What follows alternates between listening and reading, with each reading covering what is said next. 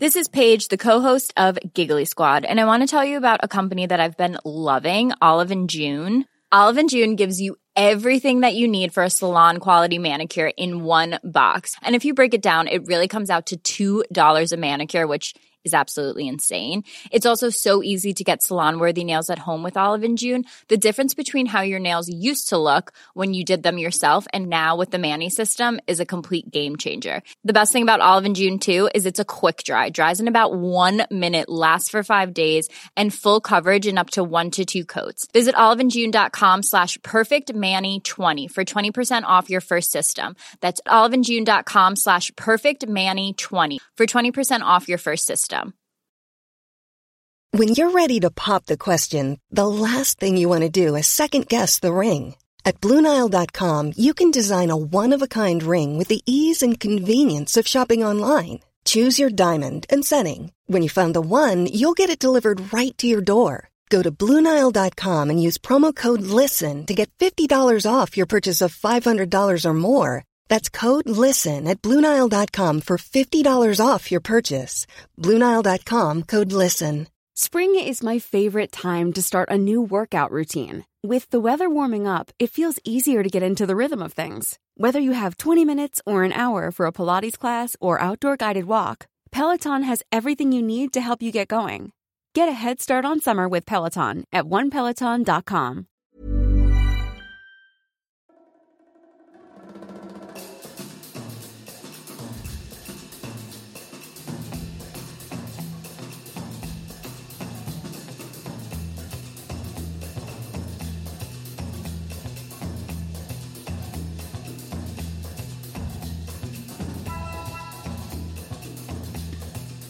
Hi, Michael. Hi, Shelly. How the fuck are you? I'm well. This is our third time trying to do this. Yeah. Oh, God. We love the computers. They are always easy and good, and we never have problems with them. We love the computer. We worship the computer. Thank you so much for your service machine, holy machine. Yes. Thank you, computers. We appreciate it. And when you are our bosses someday, please be nice to us. Please be nice to us. Yeah, we honestly. Always appreciated you, computers. Yo, Skynet is being born right now and in a boardroom somewhere. Gonna happen. I mean, look. I will say, when it comes to like a sort of like apocalyptic, horrible future, I'm not that opposed to the one in AI. Like, you know, we've talked about it, that Gigolo Joe, if they're like a bunch of Gigolo Joes walking around, if they're fucking fine, I would be all right, right? See, when we get there, I don't know. I'm going to get so jealous that I'm not a machine, that I'm going to be appropriating their culture. Well, like a cyborg. I mean, maybe eventually, but at first, if they're still doing those little fairs where they beat up the robots, like put them through razors and shit, you don't want to be there. Look, I've made it through this country as a black masculine person, so you know what? I'm not trying to have that many strikes against me. Black, queer, and a machine. Get out of here. But we're not talking about any of that shit today. No. Oh, no, God. Actually, getting horny for machinery. Actually, no, we are. That's like the definition of what we're talking about today. I think we're actually like really like right on track. Yeah. The reshaping of the human body by technology. Yeah. Yeah. Oh, yeah. Well, God. we do have like a very exciting guest today. Exciting guest, thrilling guest, electrifying guest. Dare I say? Some of her credits include "There's No Place Like This Place, Any Place," "Learn to Swim," and the upcoming film "I Like Movies." Toronto-based Faye Pictures film producer and TikTok icon Lindsay Blair Goldner. Everyone. Oh, clap, children, clap. She's electrifying. Oh. Lindsay, welcome. We are so excited to have you on the show. Thank you so much for having me. It was really exciting to hear Gen Z clap for me as well. Isn't it nice? I loved it. Thank you. Doesn't it make you feel so alive? Oh. What are the parameters of Gen Z? Oh, like how young can they be? And I'm who's not next? Sure. Next is Gen Alpha, and they're gonna have a weird complex. Look, I socialize. I already deal with my nephew, who is part of this Gen Alpha, and he is 4 years old in MMA classes, and boy, oh boy, he is the boss. He is the alpha. You know? Is he canceling people left and right? One time, doing his TikToks. Gosh, I wasn't sure if it was an insult or a fact, but one day he told me he said, "You're not a man," and I was like, I can't. You're right, but I don't know if you're like acknowledging is that positive or the spectrum of like gender identity, or if you're just or if that's. But gosh. Yeah, that's very generation dependent. Like if a boomer tells you you're not a man, you're going to have some trouble. Mm-hmm. But if a Gen Z or Alpha tells you, you're like, wow, what a like sophisticated understanding of gender that you have. See, if a boomer says you're not a man and that person is a man, I kind of think they want to kiss. That's just me, though. That's the rule. I feel like your nephew, though, is probably going to be your boss one day. For sure. That's that kind of talk. For sure. Yeah. He's going to run this podcast in like 3 years, and he's going to take my TikTok job, and it'll be cool. It's going to be fine. Ooh, we're going to be obsolete so soon. I can't wait. Anyway, Lindsay, so you've brought a very interesting stealth sex symbol this week and a very interesting movie. Who are you going to be talking about today?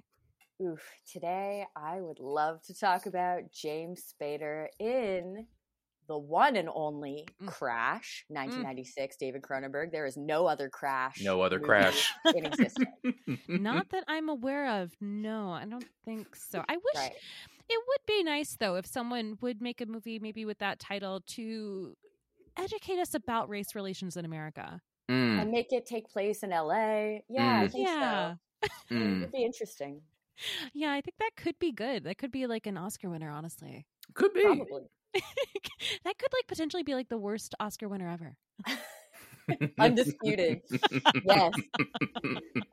I got in trouble for that recently, but yes, hard agree. We can just we can move forward pretending it didn't happen. So the one and only Crash.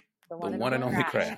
So I think I misunderstood the assignment because I realized listening to your previous episodes, this sex symbol is supposed to be stealth.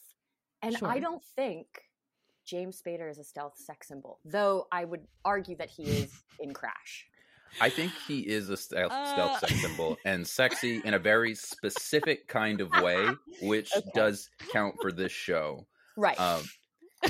He stays in a specific lane in Hollywood, playing real.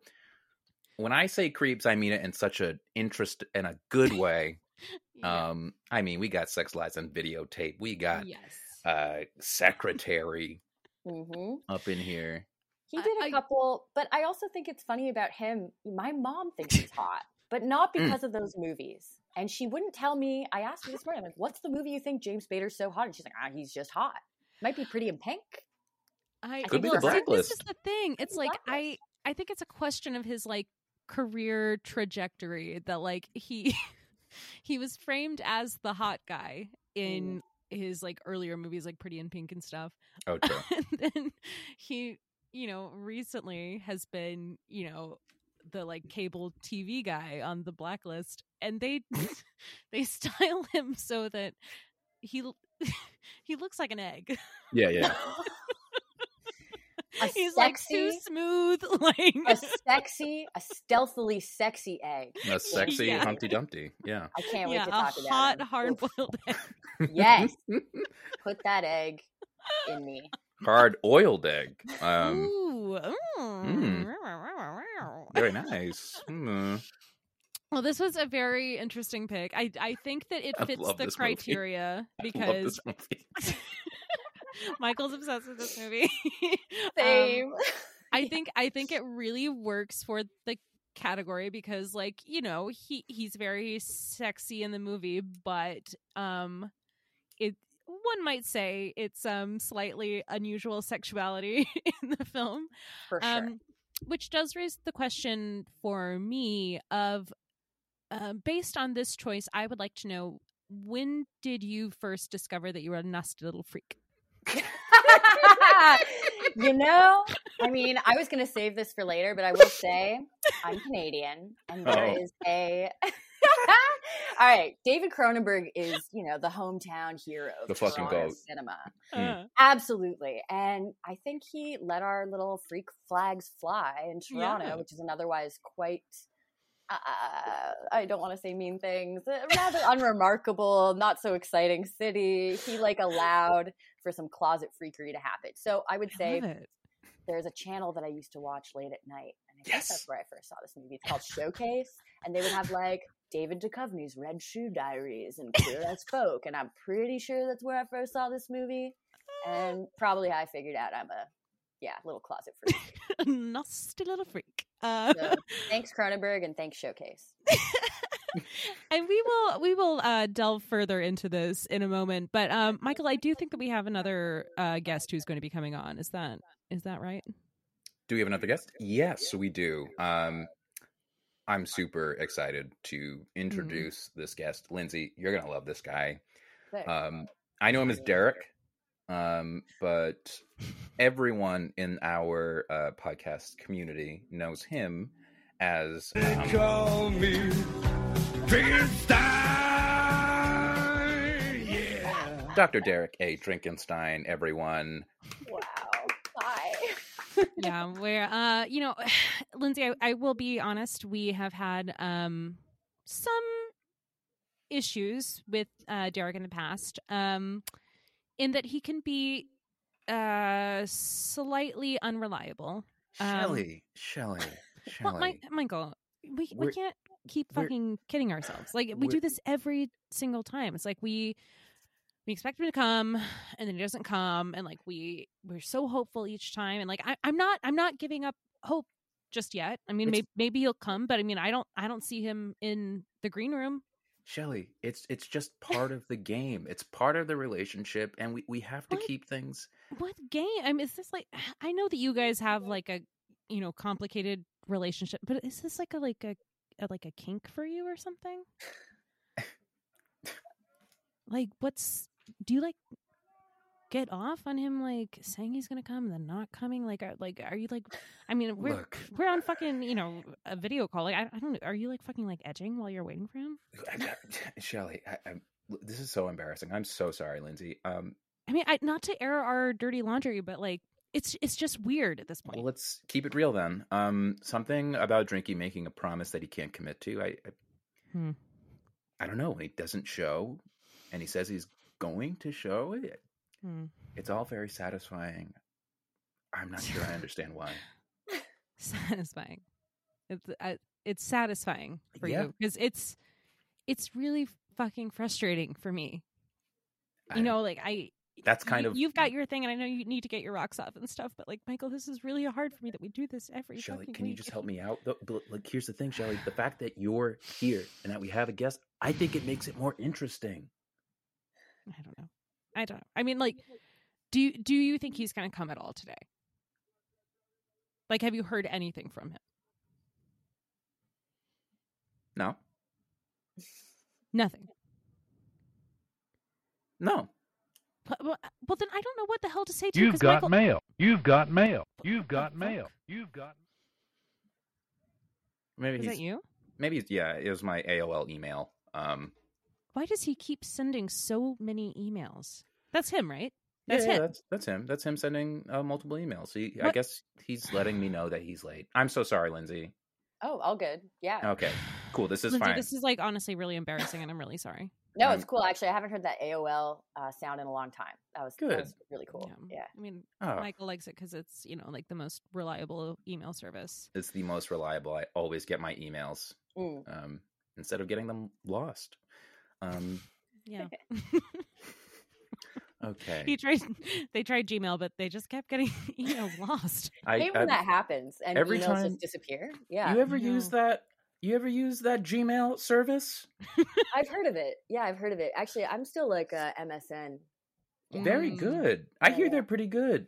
Mm-hmm. Gen Z needs to get on this tit. MSN's great. Very yeah. reliable. Listen up, Gen Z. Listen Have up. you heard of MSN? MSN, Hotmail, AOL. Come on. There's some good stuff happening on the interwebs. Get with it, you little pricks. Ugh. Get it on your Razr phone, and you can send an email after 20 minutes of typing. They don't know nothing about that. They don't know nothing about that. None of that T9. T9. Thank you. Yes. If you want to reach me, you better get on AIM. Classic. Now, Michael, what did Derek say?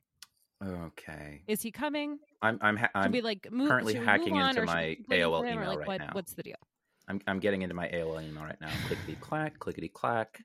Okay. Things are open. My email is loading. Okay.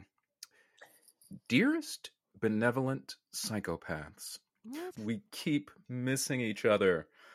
I regret to inform you that I will not be able to make it to this week's recording. There it is. Such a shame. I was looking forward to observing your conversation about one of my favorite family films about human/car relations. I always find our conversations on film to be fertilizing rather than destructive intellectual events. A liberation of critical energy, if you will. I'm afraid I won't be attending because I've just had a young secretary start. As you know, I'm a dominant, stern, and demanding boss. And since she has a history of dysfunction and awkwardness, I want to make sure she's set up for success. Please accept my own original beverage, the car bomb.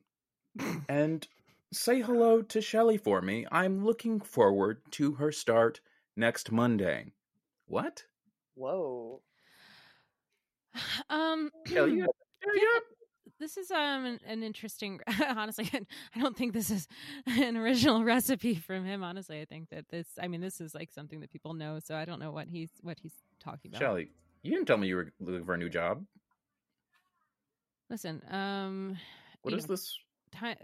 Times have been tough, and I don't have a lot of options at the moment. Michael, You working for?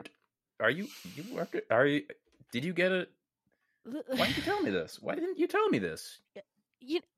Listen, we have our problems, but the pay is good, and there's health insurance. So what else am I going to do at this point?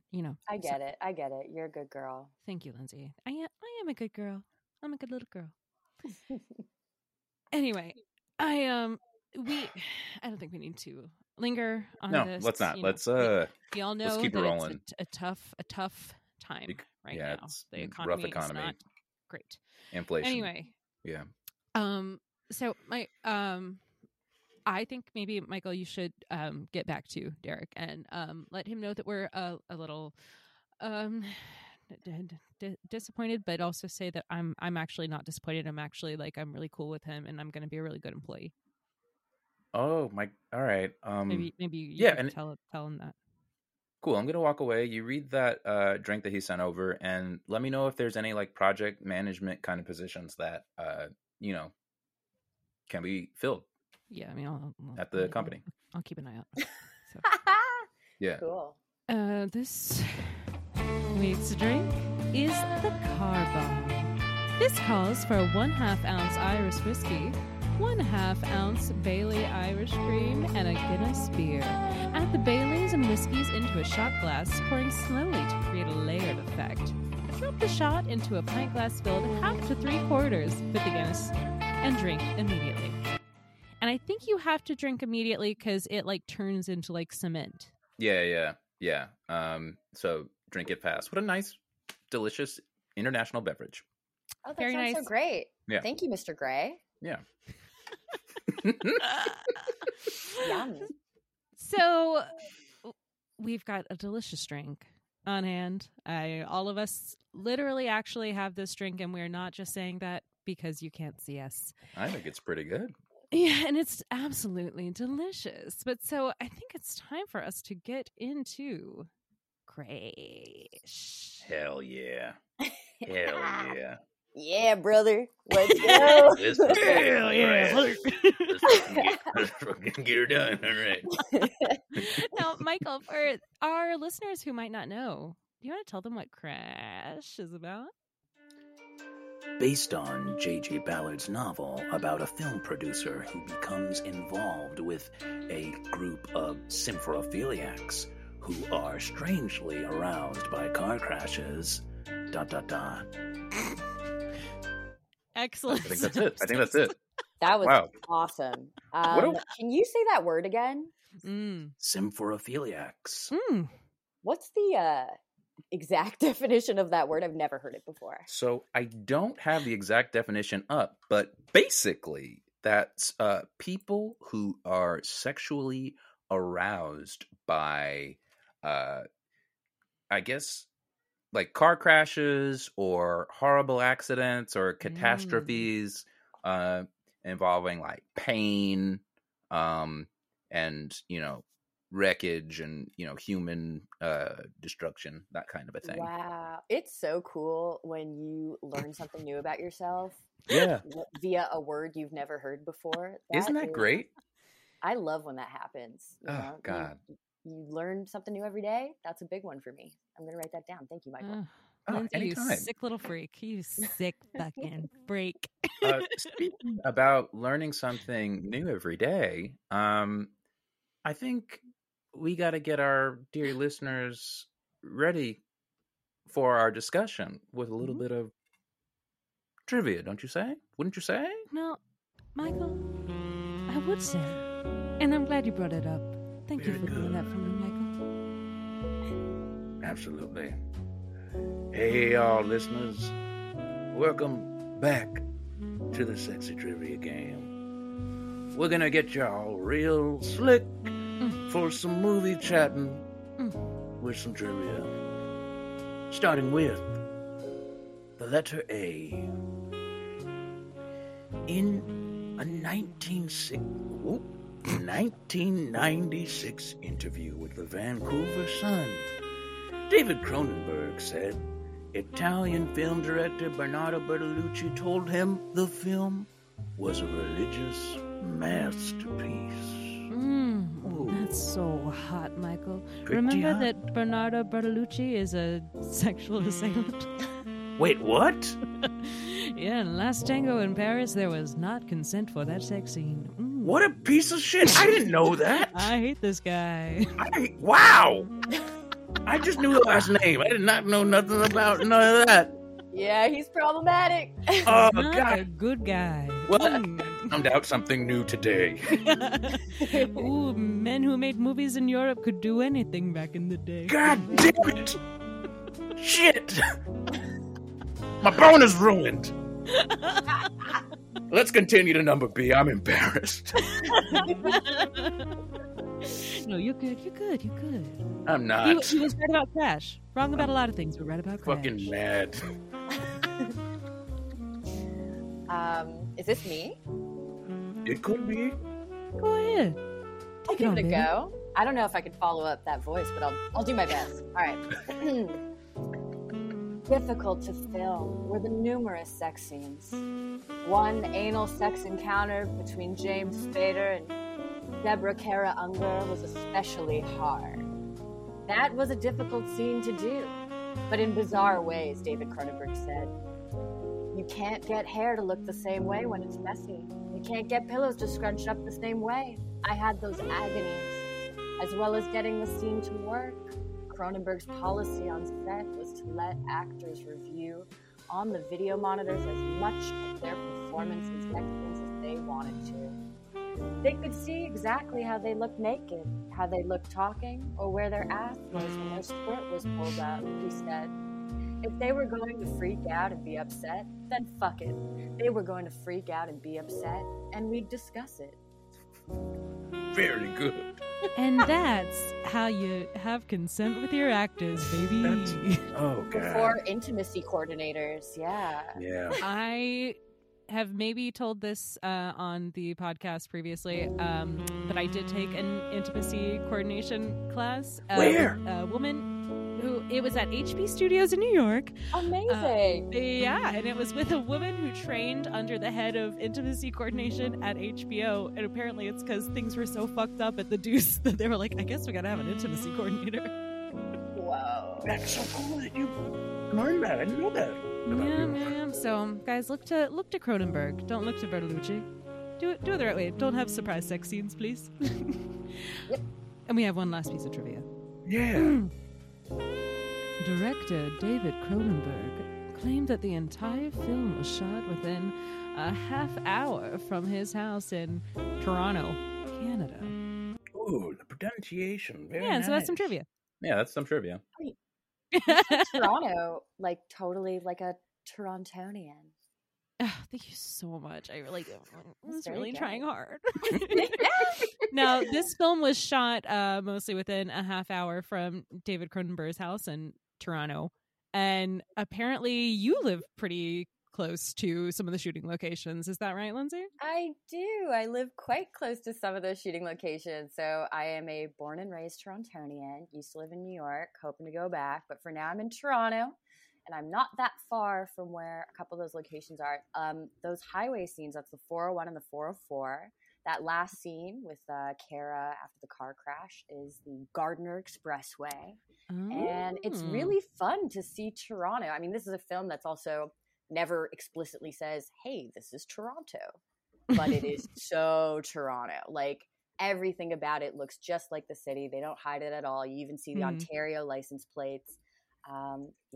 And it takes place all over the city. It's fun to see how small the city was back in the early 90s because now it's grown exponentially.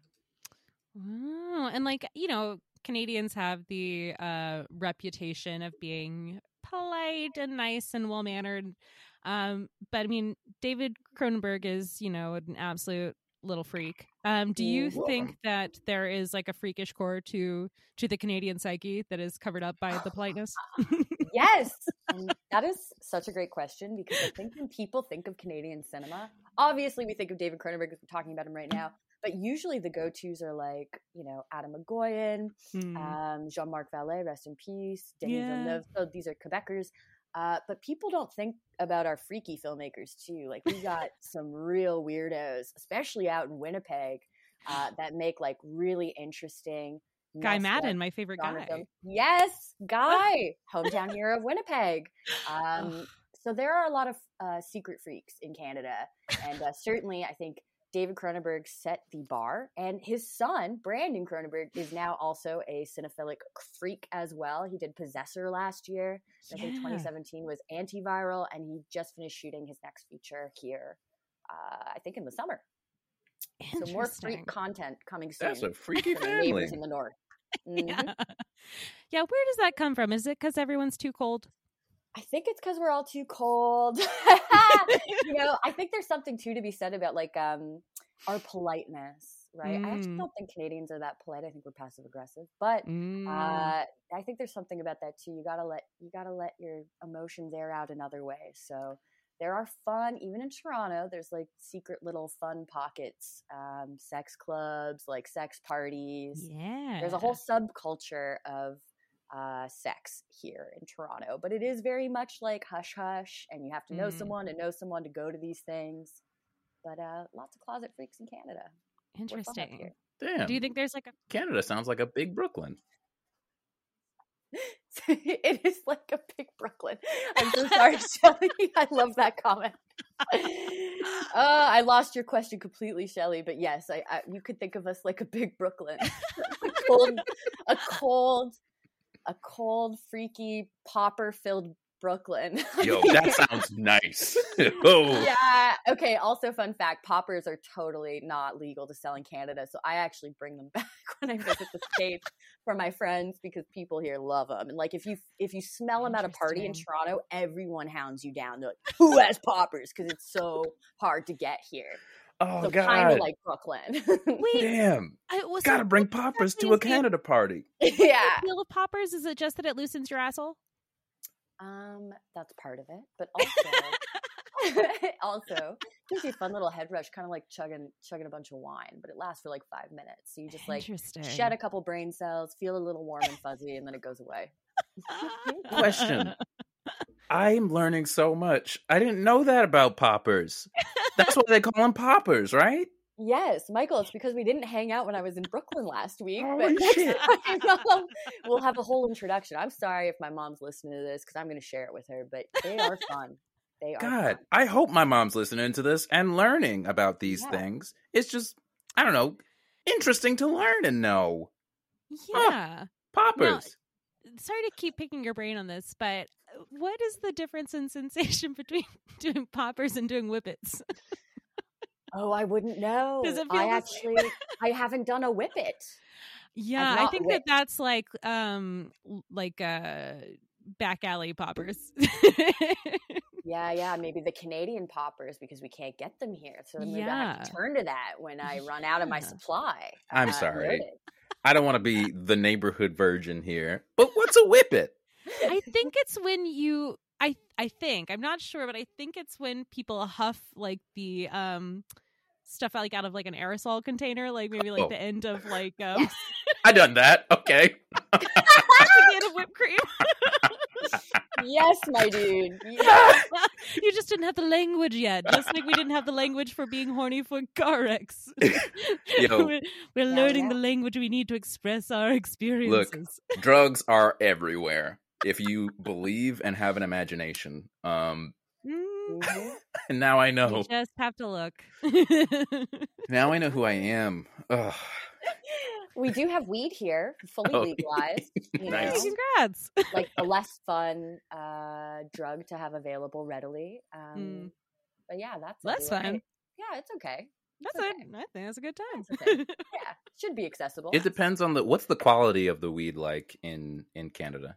Oh, it's quite good. I'm not a weed smoker myself. I have a lot of anxiety, and weed perpetuates that. But yeah, you know, I always think of the States as like where you go for uppers, and Canada is like where you go for downers, because you can only really access weed and alcohol here, and America has all the fun pharmaceuticals. Yeah, no, that's real. Yeah, the last time I like fully got high, I had too many edibles and I watched Mindhunter and I got really scared and I kept Googling on my phone, can you die from too much weed? No. Yeah, just Googling like go to hospital for weed. Okay, I might be getting the story wrong, but I think there was a cop in Canada or maybe this was right before the legalization of weed, who smoked so much weed he like called the police because he got too high. And I think I think he lost his job. I might be getting the story wrong, but there's a funny story about a cop getting too high and kind of doing the same thing, except he tattletailed on himself. Wow. Oh, I feel like in America he'd get a promotion. Yeah. God, that's so confusing. He called the cops on himself, but he wanted help. What a dilemma. Yeah. And like a great lesson learned. Like, wow, yeah, they're maybe not equipped to do that kind of work. Yeah. Yeah, imagine calling the cops for help. That's crazy. Well, now he knows all cops are bastards, so. There you go. Yeah. Just the kick in the ass he needed. Yeah. He's on the ACAB side now. Okay, so going back to Crash, do you remember when you first saw this movie and first realized that you were a nasty little freak? Yeah. Okay. So I started the story earlier about Showcase at Night. Showcase at Night, I don't know who owned it. I feel like it's a subset of HBO, but we have different channels here in Canada. So I had Showcase at Night. They would play Queer as Folk, which is also a great example of Toronto not playing itself. I think it's like Toronto's supposed to be Boston or something. That had a lot of like really steamy sex scenes, and I loved it. It's a great show, actually, revisiting it as an adult. It had David Duchovny's Red Shoe Diaries, this softcore porn, and then I'm pretty sure I think I'm getting these films mixed up in my head, but I think it was I watched Secretary on Showcase at Night, and I was like, whoa. Oh, hello, Maggie Gyllenhaal. Oh, hello, James Spader. Who are you? That's my introduction. I'm like, okay, damn. I was definitely an adult the first time I saw Crash. I don't think I was an adult when I watched Secretary. I was not an adult when I watched Secretary. Yeah. Incredible. But I think Crash, so big video store culture here in Toronto, and part of my whole TikTok persona is I'm a former video store clerk. I used to work at Queen Video, and I'm pretty sure I rented the film from either Queen Video or Suspect Video in Toronto first year undergrad. So I knew I loved David Cronenberg's films. Another horny film, The Fly. Hello, amazing. Yes. And so I was like, I gotta see Crash, which is one of his most divisive movies, and supposedly was supposed to end his career. So I watched this movie, and I'm like, God damn, who is this? Everyone, there's a lot of hotties in this movie, but James Spader in particular is so fine, and he is like not at all my type. Like not at all my type, but he is just that right amount of like preppy freak that I was like enamored with him, with Catherine Unger, Holly Hunter. Like everyone in this movie basically is hot for the most part. So yeah, I think if I'm getting my story straight, Secretary was my intro to Spader, which is a great intro, and then Crash was the solidification of my attraction to Spader. Wow. So like your first encounters with Spader were like his like freakiest roles, his like, freakiest sex roles. Yeah. I mean, I'm pretty sure that I saw Pretty in Pink when I was a kid, and I just think it didn't even register. He's like so like he's a babe. That feathered hair is great, but he's so like almost like conventionally attractive. Like he's not my type. Like my type on paper is straight up just Jeff Goldblum and Gina Davis. Like those two. Oh my God, Gina That's why Davis. The Fly is like, The Fly gets me going every time. Like that combo of those two tall kings, like straight up gets me every time. Then you got James Spader, who like not that height matters at all to me, but I'm pretty sure he's a short king. I think he's like 5'8". Because Maggie Gyllenhaal is like objectively taller than him in Secretary, right? And that's fucking hot. I think so. I think he used to be a wispy man, and now he's like an the egg. But also, he did this movie, so I started watching. I was like, damn, James Spader is like a sexy guy in movies.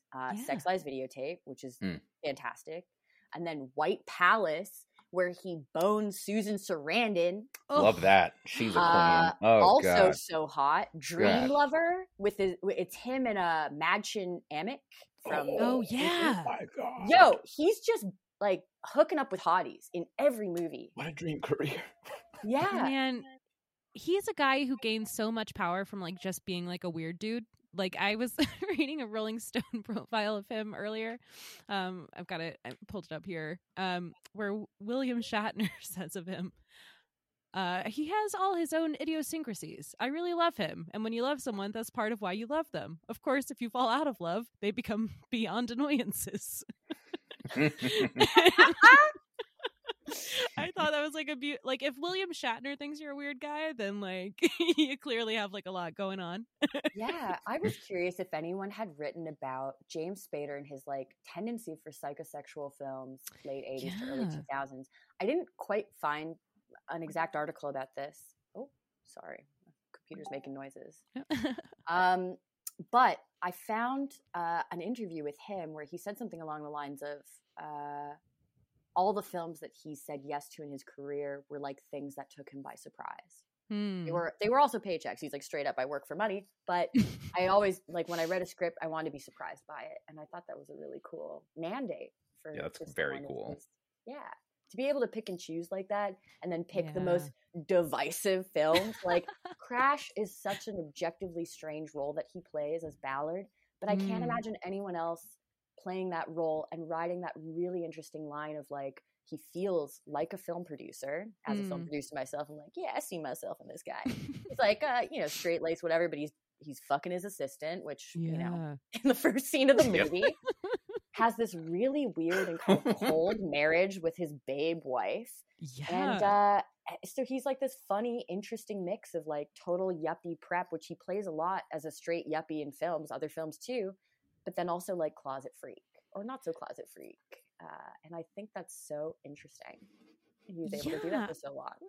I think that like Cronenberg is really good at like finding those actors who like are maybe like outwardly straight-laced and normal, but are, like you said, closet freaks. Because I mean, like I think about like Jeremy Irons and like Dead Ringers. Yes. And has the weirdest interviews of like any actor I think I've ever seen, because he like he's clearly like kind of horny for his son. He like talks about that his like, son's beautiful body, and like he's got that So crazy weird. HuffPost Live interview where he's talking about gay marriage, and he's like, if homosexual couples get married, mightn't a father marry a son? And you're like, Jeremy, what? Wow. Was that Why is after that the first Lolita? thing that came to mind? That's wild. Was that after he did Lolita? I think so, yeah. Oh, I didn't know that. Why am I learning so much this episode? God. Yeah, Jeremy Irons is a controversial figure, but my God, does he bring it in Dead Ringers? Right? Puts Yeah. everything to that performance. Insane. Yeah, if anything, I feel like Jeff Goldblum is kind of like an outlier because he's like an openly weird guy. Yeah. Like so many of the like Cronenberg guys are like little, like you said, closet freaks. There's this actor who I'm actually working with on a doc project in New York, and he was in Scanners. I don't know why I'm saying this slowly. Like Scanners. I'm scanning my brain for the information. Yeah.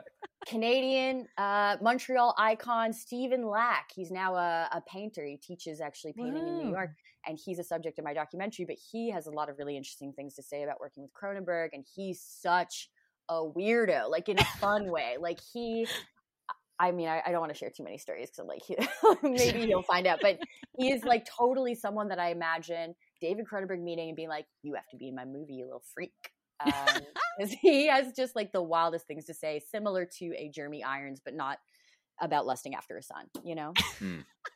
Good.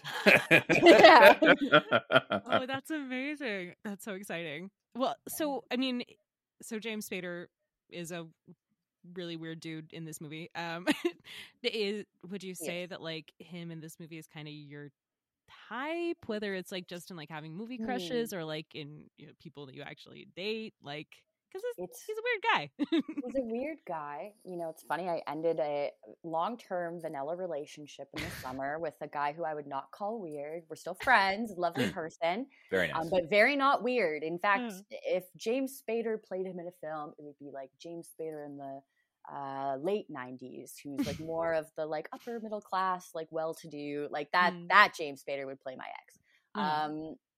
No, I don't think James Spader in Crash is my type, but what I think is, especially because he's very switchy, and I prefer Dom James Spader of like Secretary. I'm very much I'm subby girl, so switch James Spader, not my type. Bisexual James Spader, 100%. Oh my God, that scene with him and Elias Koteas, Jesus fucking beautiful. Yes, beauty on screen. So oh my sexy. God. And it starts with the tattoos, and you're like, that guy's gonna get a tattoo. Like when that scene starts, you're like, no way is Ballard gonna get a tattoo, and then he does. Hell fucking yeah, he's horny. So it's weird because I'm like saying on paper, absolutely not my type, but there's so many things that he does in this film where I'm like, I'm very attracted to that, and it's very weird. And I think that's why he works as a good entry point to this discussion about like stealth sex symbols, because I wouldn't have guessed reading the synopsis of this film that I'd be so attracted to this character. And so many descriptions of the film call him a creep. I don't think he's a creep at all. No, I would argue he's not a creep. At all. There's a lot of consent involved in the film with the sex acts. I will say there isn't full consent with the crashes, right? Right. Yeah. But there is a sense of control with all the sex scenes that I really appreciate, and transparency. And I can kind of understand why, talking about Secretary, the kink community isn't so down for the ending of that film, because it's like not something that's discussed as much as it should be.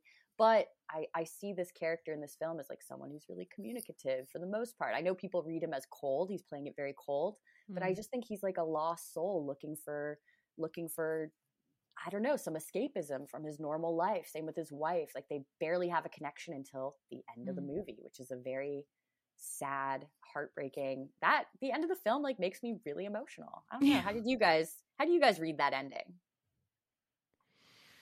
Well, Michael was very thrilled by this movie, so I'm going to let Michael take it away. Oh, God.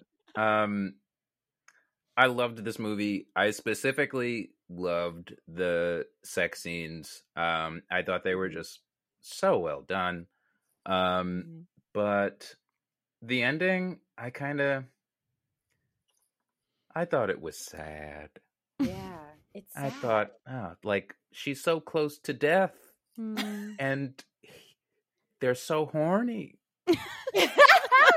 Oh, is this a spoilers podcast, by the way? We spoil. This movie is like very old, decades old. I think we can spoil it at this point. Okay, fair. So at the end of the film, right, the idea is that the ambition was to die, right? And she's so close, but he says, what are the exact words? Maybe next time. Maybe next time. It hits. It's like when you realize you have, you know, I guess a kink or something that like really you connect with, and you realize like the ultimate outcome of that is like something so damaging. I can't imagine that kind of, the kind of conflict that would create for someone. And I feel like he plays that really well. I think a lot of the film is really about like the human experience. And I think there's a lot of empathy in this movie, though a lot of people don't read it the way I do. I would argue this film is full of empathy and full of heart. Thanks, David. You're very, very warm, gushy guy. Oh, God. Yeah, and it's like that, you know, the death drive, sex drive thing. Yep. It's like, you know, there's a reason why the French call it the petit mort. It's like, yeah, that moment of oblivion, like there's a strong call to the void in, you know, violence and in sex. And you can almost argue too, this is like the big death, like the grand death, like to die in these car crashes when you're recreating the famous car crashes that killed celebrities, presidents. Like there's something so symbolic in that to try and find meaning beyond your little perceived existence in this kind of like cookie cutter city. Like, sorry, no offense, Toronto. It's just like, it feels so sterile. And I think it's shot in a really sterile way. Even like the hospital they're in is like totally, you know, when I'm watching it, I'm like, it's not a micro budget movie, but that hospital feels micro budget. It's like, damn, you got an empty corridor with like a bunch of beds. It looks like pretty budget, but it works for the world of the film where like in this sterile, cold environment, people are just trying to find something to connect with. And unfortunately, the thing that they do connect with is this extremely visceral, dangerous experience, but it brings them so much. It brings them something, something to connect with. Or you can like feel something. Yeah. Yeah. These otherwise like cold characters finally feel something when they go through these traumatic experiences, and they connect with each other through it. Yeah, I love the whole community aspect of it. Like people just finding each other, people that wouldn't ordinarily interact with each other. I have never been a part of a community quite like this. Similar in some ways, I'll have you know, but not quite like this. But and yeah, there's some people, you know, that guy who's like, I want really huge tits out to here. Like that guy. I was like, oh, that's totally the kind of guy that I would not interact with in real life. But if I had met him in an improv class at some point in 2016, God. Maybe we would have connected. Right. And we haven't talked about Rosanna Arquette's character. My God. Wow. When she appears, I mean, the movie feels like, okay, we're really going for it. That scar, right? Like that is pure Cronenberg to create a scar like that. Please remind me, because I don't quite remember the scene, but Ballard like eats it out, right? He doesn't fuck it, but it's like close. Okay. Treating this scar like it is itself like a vagina, like it's so interesting. And of course that's very Cronenberg. He does that in Existence, and like that's like a totally Cronenberg thing, but it's so interesting when she shows up too, because she's such a interesting it's funny too, because I guess, you know, with this funny little ragtag group of people who otherwise maybe wouldn't connect, they all have sex scenes with each other. I love, that's my favorite. That's my favorite thing. Yeah. They all connect to each other, both emotionally, sexually, in different ways. Their sex with each other is always different. I actually didn't know until we were reading the trivia that the scene with Ballard and his wife in the bed, I didn't know that was an anal scene. I didn't know that was an anal scene either. I don't know. You know, they said it was an anal scene. I don't think it was an anal scene. I've seen an anal scene. That's nice. You know. Cronenberg's getting into, you know, all the holes. Yeah. Yeah. I think it's interesting too, because what's getting them off, right? They're not so emotionally connected at that point in the film, but what's getting her off is she's talking about him having sex with a man. Yeah. Yes, yeah. Have you ever tasted semen? Some have you semen ever tasted is saltier than others. Yeah. Yes. And she goes, would you sodomize him while I guess he's, having sex with her bum? It's great. I love that. This is like pre us having the language for non-monogamy in the culture, but I absolutely fucking love that scene, because I don't know, in that scene I'm kind of like, oh, there is some real love here. There's some real love. It's just like, oh yeah. Like I don't know, the whole time their relationship, it could be read as cold, but I don't know. I just kind of felt like they knew each other. I was like, oh, they really know each other, so there's no surprises, and they just want each other to have like a full life. I don't know.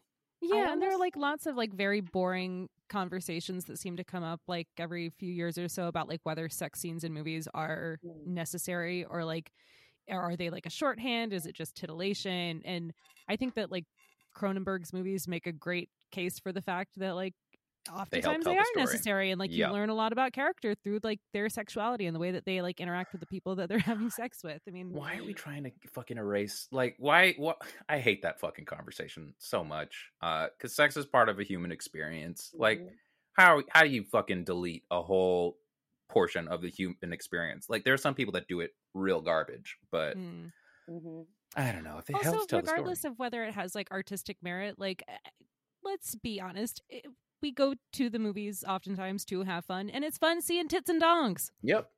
There's nothing wrong with that. Yeah, I mean, I wish we saw more dongs. I wish we saw more dongs too. Like genital equity would be nice. Yes. But I do think these sex scenes are incredibly tastefully done. In fact, as I was watching it, I was rewatching, like I was kind of skimming through it. I've seen the film so many times. I was like, I don't know if I have to sit. Anyway, there was a scene where Holly Hunter's character, she's like riding Ballard in the backseat of the car, and I'm like, that is exactly the car sex scene in Titan.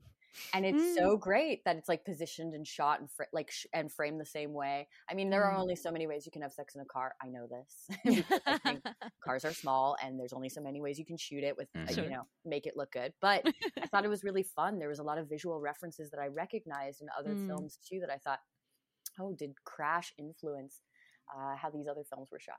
That was interesting. Cronenberg is good. He knows how to do it. I wish I saw Crash before I lost my virginity at 17 in the backseat of an Xterra. It was bad. It was bad. My butt was in a window. I don't know how it got there, but a classic. It wow, did. that is all the more impressive since you don't have a driver's license. Yeah. Your virginity in a car. No. Really, See, really Homegirl was driving. Homegirl is always driving. And that's how that works. Michael, as someone who also doesn't drive, agree. Hard agree. Crash might have been the reason I don't have a license currently at 31, but we make do. We find partners who do have licenses. Yeah. Well, speaking of formative sexual experiences, Lindsay, do you remember your first movie crush? Yeah, because he's like my continued movie crush. My cinematic upbringing by my parents was like not so interesting. Michael, I know your dad, and I know he has great taste in movies. Yep. And you are so lucky that you had a parent that like let you watch like RoboCop, but I did not. I love your dad. He's so funny. But yeah, my parents were very like, I wasn't allowed to watch The Simpsons when I was a kid. Like same. Yeah, like weird stuff they would censor, and they're like cool liberal parents. They were just like, we don't want. It's probably why I am a freak. This is my villain origin story, is because they wouldn't let me watch horror films, weird shit. So I didn't grow up with a lot of interesting stuff. I think it was around 13, 14 that I was able to rent my own movies and not just have my dad pick stuff. But my dad did introduce me to his favorite actor, Jeff motherfucking Goldblum. And I've been infatuated with him since I was 9 years old. I saw, I think it was, I mean, of course, Jurassic Park, but it was truly Independence Day where he literally saves the earth that I was like, will do. Not just could do, but will do. And in fact, I think we're coming up on the 3-year anniversary of the day that I met Jeff Goldblum in LA, and he held me. And I was like, I've met a lot of actors in my career. It's been great. I never get, whatever, starry-eyed, but Jeff made me feel many things. Wait, what happened? How was this? What happened? I gotta know this tale. I gotta tell me the tale. God, I feel like it's so unremarkable though when I talk about it, because it's like anyone can do this pre-COVID. He plays in a band. He's an incredibly skilled pianist, jazz pianist, and he was playing at this spot in Los Feliz. He used to have like a weekly residency. I was visiting Los Angeles after I quit my like corporate job. I was working in the commercial industry, and I quit. Went to LA with my partner at the time, and I told my partner he wanted to go to a basketball game. I was like, go and do not join me. I am going to this jazz lounge to see Jeff Goldblum perform. It was him, and like his audience was all women my mother's age, like some like lovely boomer ladies. Love that. And I was like the only millennial. Actually, I wasn't. I found the only other goddamn millennial on the spot, and I gave her my phone when I went up to him, and I was like, take photos, because I knew she would come through. Like I knew she would take good photos. I wasn't going to give it to like Nancy and get like, I was going to say, was the other one his wife? Nancy and Doris don't know what they're doing. Emily, his wife is from Toronto, actually. Hey, yeah, he's married to a Canadian. We talked about that, which was funny. But he is very touchy. He's a very this again pre-COVID, very touchy man. So he like held my hands, and he like kind of touched my face, and then we embraced each other and took these photos. Oh my God! Oh, so wonderful to meet you. I was about to ask if you had a Goldblum, Michael. I've been working on it. It's good. It's not there yet. Okay, it's good. Yeah, keep working on it, and you can like send me voice clips. I'll like rate them for you or whatever for free. Happy birthday. Yeah. So he was my first and continued to this day movie crush. That is amazing. I heard a great story on a podcast one time where, he played Nick Kroll's dad on that show, The League. Oh, yeah. And apparently between takes, he would play a game out loud, but by himself, of 6 Degrees of Jeff Goldblum. That's he's unhinged. Between takes, it's like, so let's see, Kevin Bacon was in this movie, and then that person was in this movie, and then that also starred Jeff Goldblum. He says Jeff Goldblum. Oh, incredible! This man. That is so great, and what a beautiful sort of full circle. We're talking Crash. We got the star of The Fly. Yeah, I think they are in some ways. They're kind of kindred actors. Spader, Jeff Goldblum, of course, played a lot of freaks in his career too. So I'm not sure that Spader's career now is as reflected. Like, Jeff Goldblum's having a very interesting resurgence of popularity, where I think a lot of young people want to have sex with him. I don't know if that's the same for James Spader.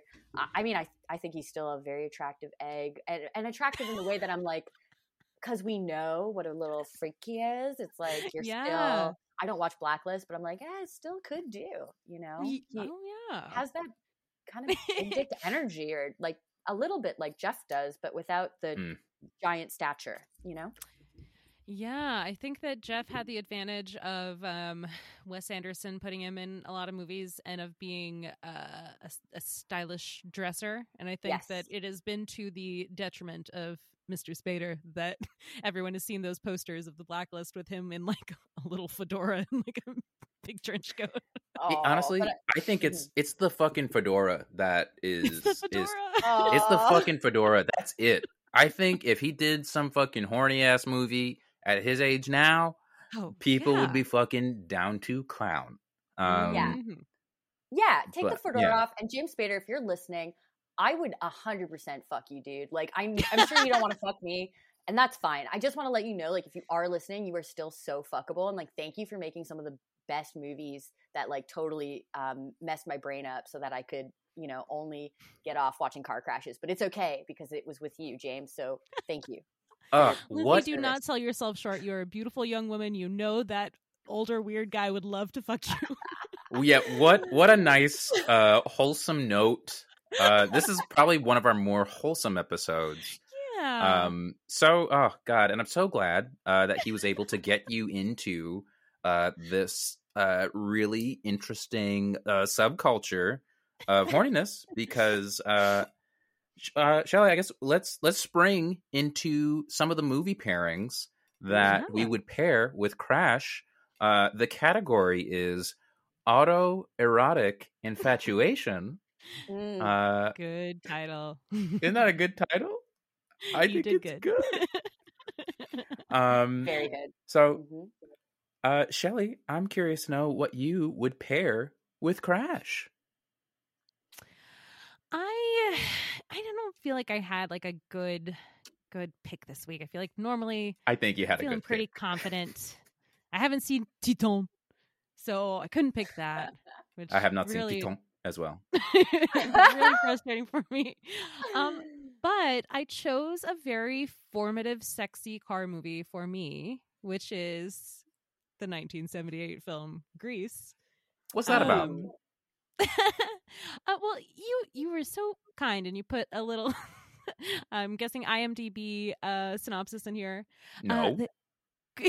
Good girl Sandy Olsen, Olivia Newton-John, and greaser Danny Zuko, John Travolta, fall in love over the summer. When they unexpectedly discover they're now in the same high school, will they be able to rekindle their romance? What happens? You can't talk about Grease without going, Sandy! Oh, so I want to throw that in there. It's a car movie. Grease Lightning, of course, was very important for me as a young horny girl discovering her pussy. It was big watching them gyrate on those cars. I don't know exactly why, but for some reason I've been watching John Travolta sing the song Sandy. That used on to be YouTube. my fucking audition song for every show. It's great. It's so good. I watch it like at least once a week. He's in his tight little jeans. He goes and like stands in front of the screen and the commercials are projected on him. It's and then they fly away in the car at the end. It's a very sexy car movie. So I think yours is like a little more like straight to the point, a good fit with Crash. So what did you choose? So I picked John Carpenter's Christine, 1983. Little synopsis. Unpopular nerd Arnie Cunningham buys a 1958 Plymouth Fury, which he names Christine. Arnie develops an unhealthy obsession with the car to the alarm of his jock friend, Dennis Gilder. After bully Buddy Ripperton defaces Christine, the auto restores itself to perfect condition and begins killing off Buddy and his friends. Determined to stop the deaths, Dennis and Arnie's girlfriend, Lee Cabot, decide to destroy Christine. Now, this movie is part of the I watched it in my grandma's basement canon. Nice. So I definitely watched this on like HBO or like Stars or some shit in like the early 2000s. I was gonna ask VHS or TV. This one was like on a network somewhere long time ago. So it's honestly been a minute. It deserves a rewatch. But what I love about this movie is I love any movie where like a tough girl stands up for her nerdy boyfriend. Because that's kind of what I like desperately craved in high school.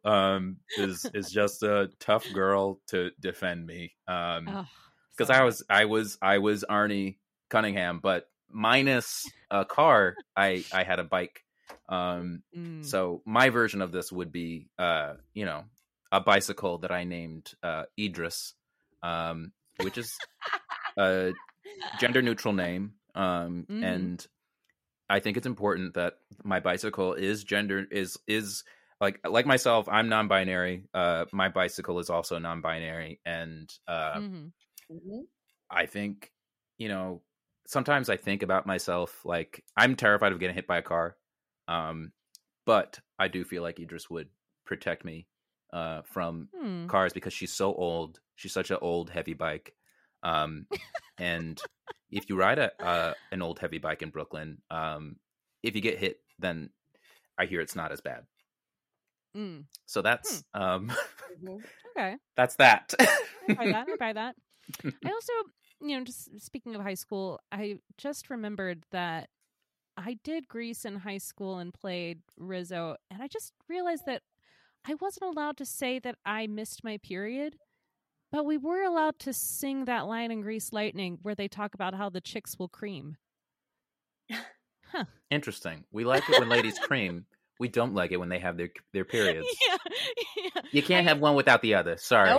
Nope, you can't. No, you can't. No, they cut my line, and I had to just lean over and like do like a big fake stage whisper in somebody's ear so that then they could react to be like, "You what?" But we could say that chicks were creaming. That's God. strange. I did Grease and played Johnny Casino, and my God, it was a time of my life. Oh man, Lindsay, have you done Grease? No. I realized I had like a small an interest in acting in high school, and then I moved to stage crew, and that's like how my production career began. I was like the lighting tech.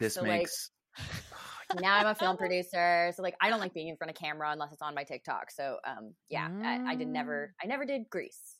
Okay. So you're not an egomaniac like Michael and I? Well, I am in the sense that I put my face on TikTok all the time, but like only in the role of video store clerk. I can't play other people, or I can't play other people well, rather. Look, next time you come to New York, you're doing Grease. I don't care. All right. I don't care what's going on. Grease, but you cannot say that you missed your period. That is the one thing we insist. I would never. Yeah. I'll be coming. You can say the chicks are creaming, but you cannot talk about your period. Right, of course. I would. Oh, I was gonna say you should say you're like it's happening. It is like we are. I think we should just lean into it. Yeah, I'll free bleed. I'll free bleed all over. Yeah, we're doing that Grease.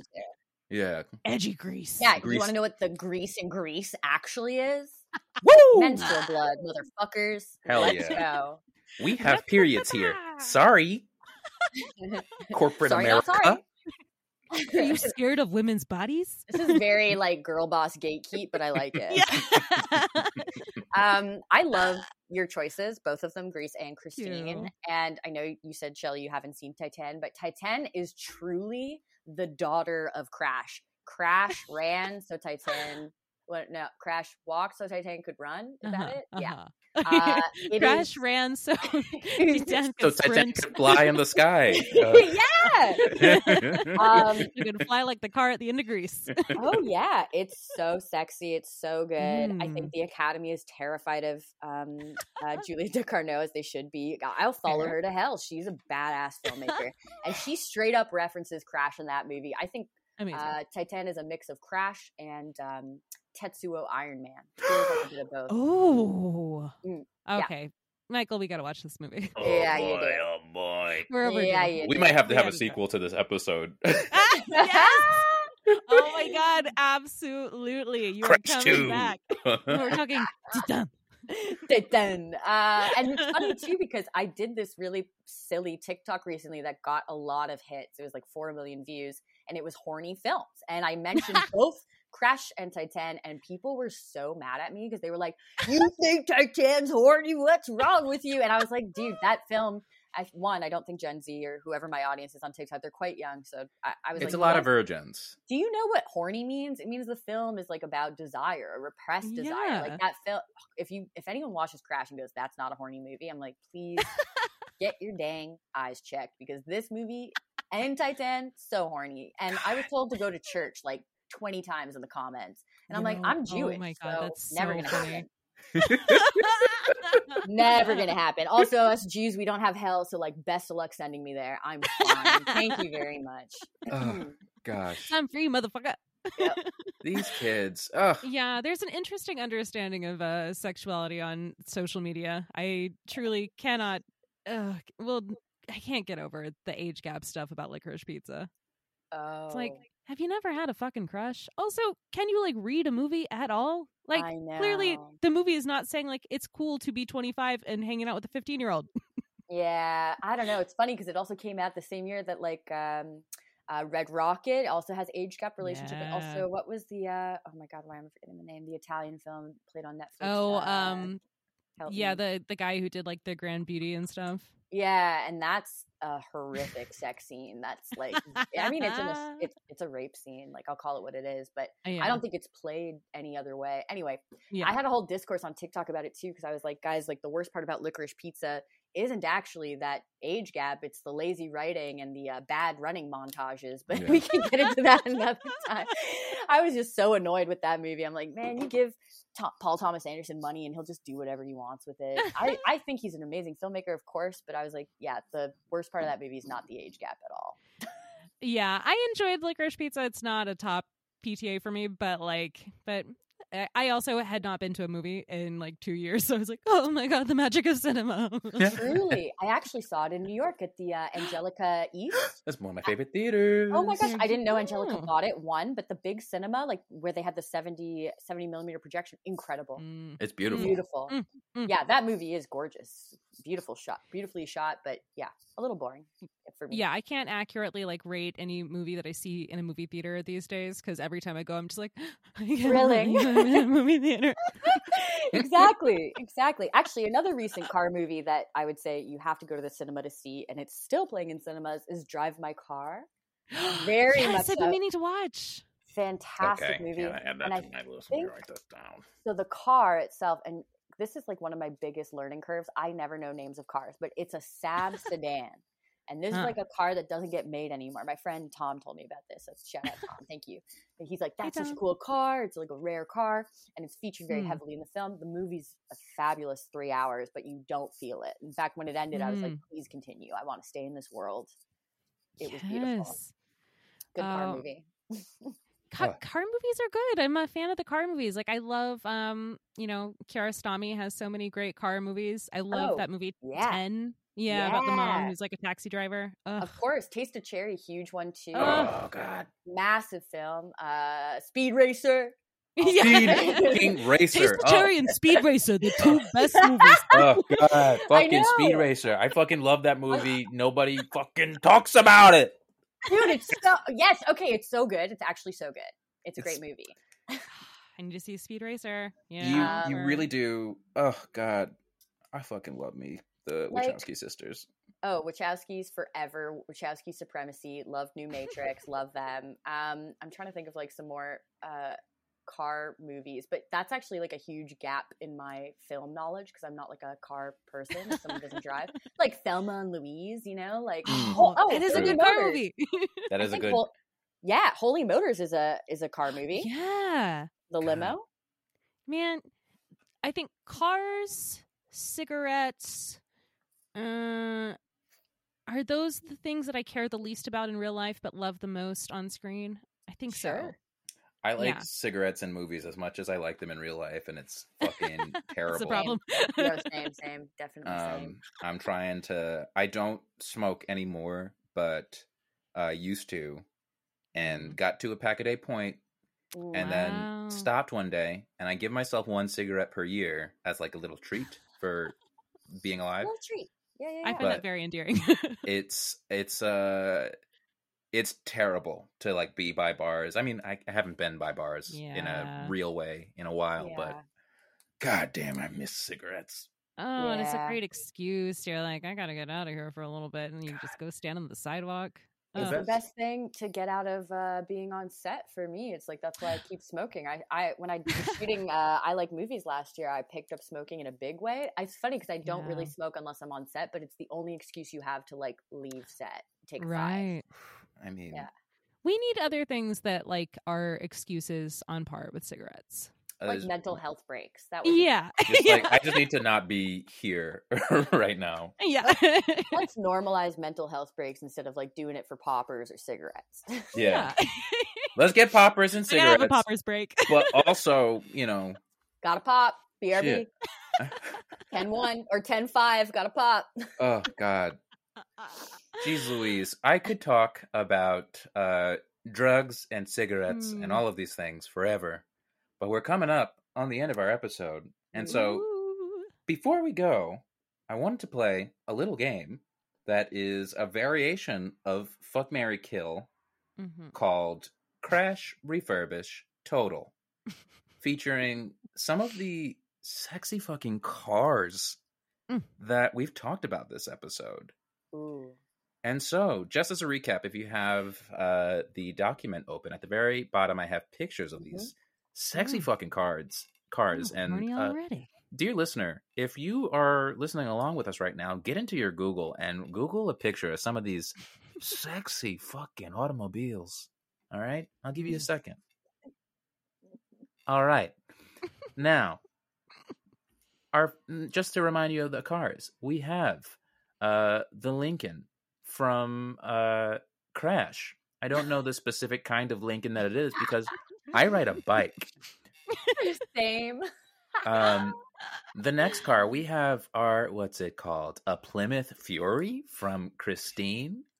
Oh, okay. And then we have Grease Lightning, which I don't know what kind of car it is, but it has Firestone tires, and I've seen those on a lot of machines. And would you say it's automatic? It's hydromatic? Yeah. I absolutely would.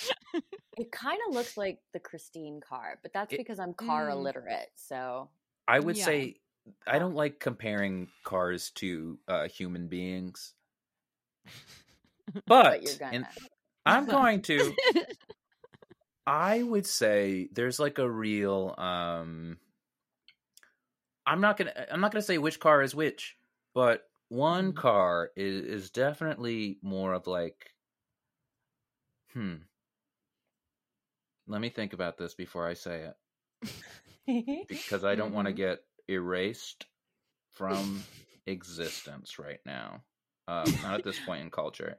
But all right, I'm gonna cast these cars as human men. I'm gonna say Grease Lightning has kind of like a John C. Reilly thing going on. Oh, what? But then I feel. What the fuck are you talking about? Look, he just has a John C. Reilly. Grease Lightning has a John C. Reilly thing going on. Like his voice is John C. Reilly. Okay. I get it. It just makes sense. I don't sense. agree, but I respect your opinion. Look, Shelly, if it's one thing I know, it's movie cars and who would play That's one thing I know is John C. Reilly. and John C. Reilly. Okay. And then Christine. You see, I really wanted to avoid casting female actors as cars because I don't love how every car is like every guy is like, oh, she's my car, Yeah, because the car is your girlfriend. Right. I wanted to subvert expectations a little bit. Appreciate that. I think Christine is like kind of a honestly kind of has a James Dean like all-American hot boy kind of like a Lucas Hedges kind of thing happening. What? James Dean and Lucas Hedges? What the fuck? They're the same, Shelley. I love where this is headed. It's and amazing. then this Lincoln is Harvey Keitel. Okay, that I absolutely 100% yes. Yep, yes. Agree. That is correct. Okay. But which one are you crashing, refurbishing, and totaling? Right. So I think I'm gonna crash. I'll just go through this quick. I don't know how to drive any of these cars, so you have to just visualize me not knowing that I am encountering these cars in like a sexual way in some cases, but I don't know how to drive them. Well, you don't have to drive it. I mean, like, so dick in the tailpipe. Dick in the tailpipe is kind of what I was thinking for this Lincoln. Very kind of like if I were to just go neutral with this, I'm like in the reminds me of like Harvey Keitel, a little bit Frances McDormand. Like this is a seasoned actor of a car. Sure. So I'm that's a car I'm crashing. Okay. And then car I'm totaling. I'm sorry. Grease Lightning, I don't even know what kind of car you are. Sorry, pass. Yeah, it's just not for me. Don't know how to start driving this machine. Done. I also want to note that there is like a watermark on this picture of Grease Lightning that you included that says, I think, bongos. Bongos. Yeah. Thanks, bongos. So thank you to bongos. Yeah. I was thinking John C. Reilly. I was thinking just like, I don't know, actors everybody fucking likes. I don't know. And then this Plymouth Fury has, just a very smoldering kind of vibe. I don't know. Maybe I'm shallow. Yeah, I'm marrying this car. All right. I want people to see me with this car specifically. This car, I'm thinking, honestly, beyond Lucas Hedges and James Dean, I'm just thinking about people that I want to be seen next to. Viola Davis. You know, this car is just kind of says, you know, look who's in charge. Look, I'm the boss. I'm the boss now. I don't know how to drive it, so I will be just standing next to it. But okay, yeah, I like that. Yeah, we'll get you in some blue jeans. You can lean up against it, smoke a cigarette. Yeah. How about y'all? Create, expand this Autoverse, if you will, Lindsay. Well, I think I'd like to think of the cars as their characters in their respective films. I think that's what I want to do here. Yes. Good. So this makes it quite easy for me because you've picked a horny car, a scary car, and a really lovely car. So I'm gonna follow the I guess like the kind of the rules of each film world. And I love that. Better choice. Much better choice. And I love the James Dean Lucas Hedges thing, even though I'm not down with Lucas Hedges. Absolutely insane. But okay, so definitely, and I have to use the real terms to think about it this way, but I definitely fucking the Lincoln, the crash car, assuming, you know, James Spader's driving it. Or even, you know, Deborah Unger could drive me around in it, would fuck. Absolutely got a total Christine. No way. Absolutely not. But she'll defend you. But she'll protect you from bullies. It depends who I am. It depends who I am in the film. I don't think I'm the nerdy guy. Maybe I am. I'm reading myself wrong. I don't know. I don't know. I'm the jock. I'm a bully. No. Christine's coming after me. I'm afraid of her. But I'm gonna marry the grease car because they fly. The car flies. I don't drive. Practicality wise, this is like a good long-term scenario for me. Yeah, it's the safest thing you could ride around in. As like hokey and ridiculous as it looks, I can fly in a car, and I probably don't have to drive it or get my license. So I think that works for me. I like it. Man, really, really solid reasoning. Michael, you had very creative reasoning. And I appreciate that. I don't like the way you said creative. For myself. Yeah. Okay. I'm going to have to crash, aka fuck, the Grease Lightning car. Interesting. Because, as you know, it says in the song, it is a real pussy wagon and it makes the chicks cream. So clearly that has to be my, like, you know, sexual, sensual, erotic choice. Yeah. I think I've got to refurbish, aka marry, the crash car. That's a great choice. It's a solid car, right? Like it goes through a lot. Yeah. Really hangs in there. And that's what you want in a marriage. Mm-hmm. And then I'm fucking totaling that Christine car because that car's not going to get me. What? No chance in hell. What if you have bullies? What if you have bullies? What if we're the bully? I know myself, Michael. I could be the bully. This is, you know what? I've been bullying you this entire episode. I'm so sorry that my new spouse car is going to run you over. I feel bad about that. Damn it. God. I don't want that to happen. Sexy car to be run over by, to be honest. Like, totally. This is true.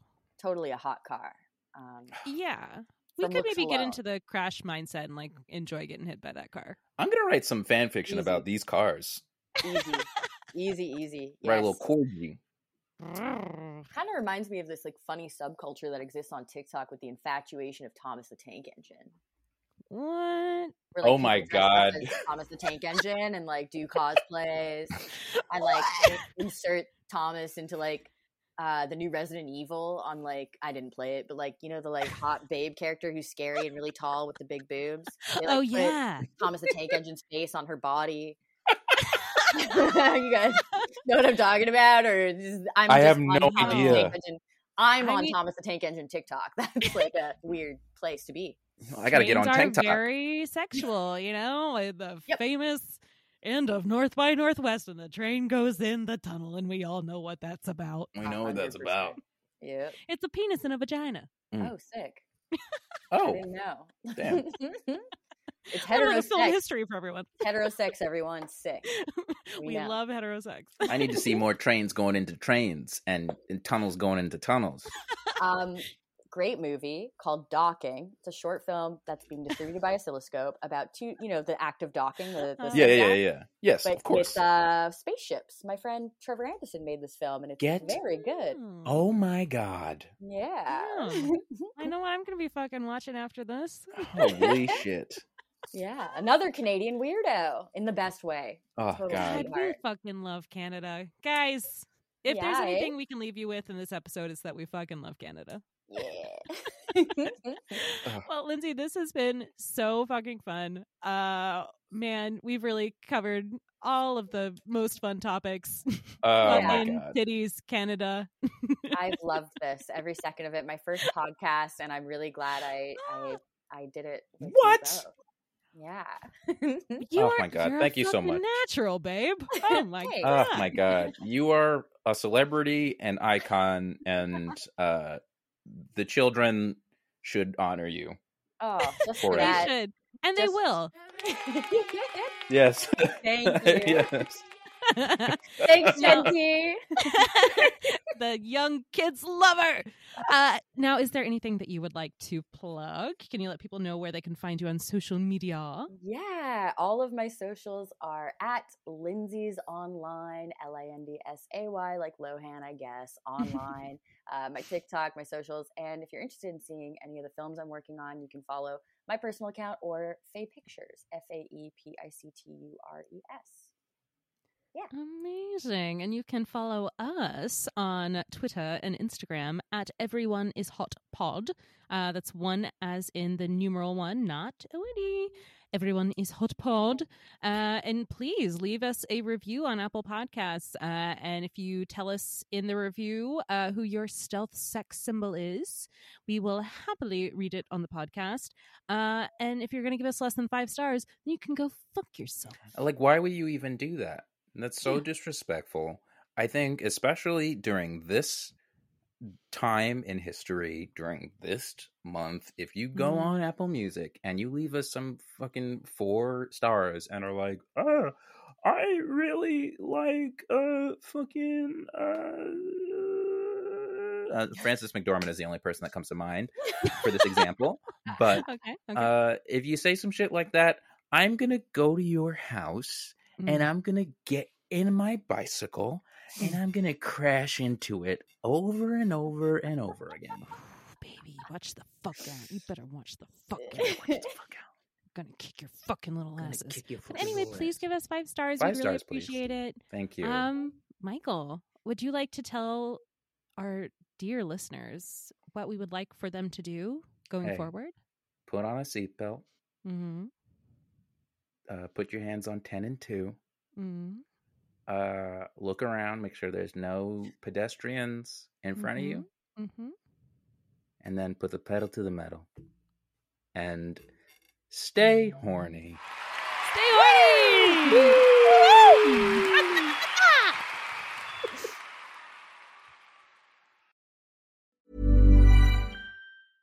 Imagine the softest sheets you've ever felt. Now imagine them getting even softer over time. That's what you'll feel with Boll & Branch's organic cotton sheets. In a recent customer survey, 96% replied that Boll & Branch sheets get softer with every wash. Start getting your best night's sleep in these sheets that get softer and softer for years to come. Try their sheets with a 30-night guarantee. Plus, get 15% off your first order at bollandbranch.com. Code BUTTERY. Exclusions apply. See site for details.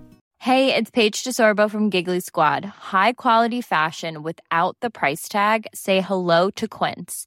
I'm snagging high-end essentials like cozy cashmere sweaters, sleek leather jackets, fine jewelry, and so much more. With Quince being 50 to 80% less than similar brands.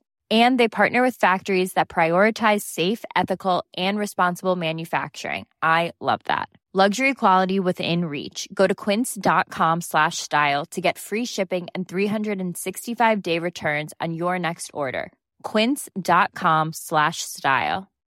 When you make decisions for your company, you look for the no-brainers. And if you have a lot of mailing to do, Stamps.com is the ultimate no-brainer. It streamlines your processes to make your business more efficient, which makes you less busy. Mail checks, invoices, legal documents, and everything you need to keep your business running with Stamps.com.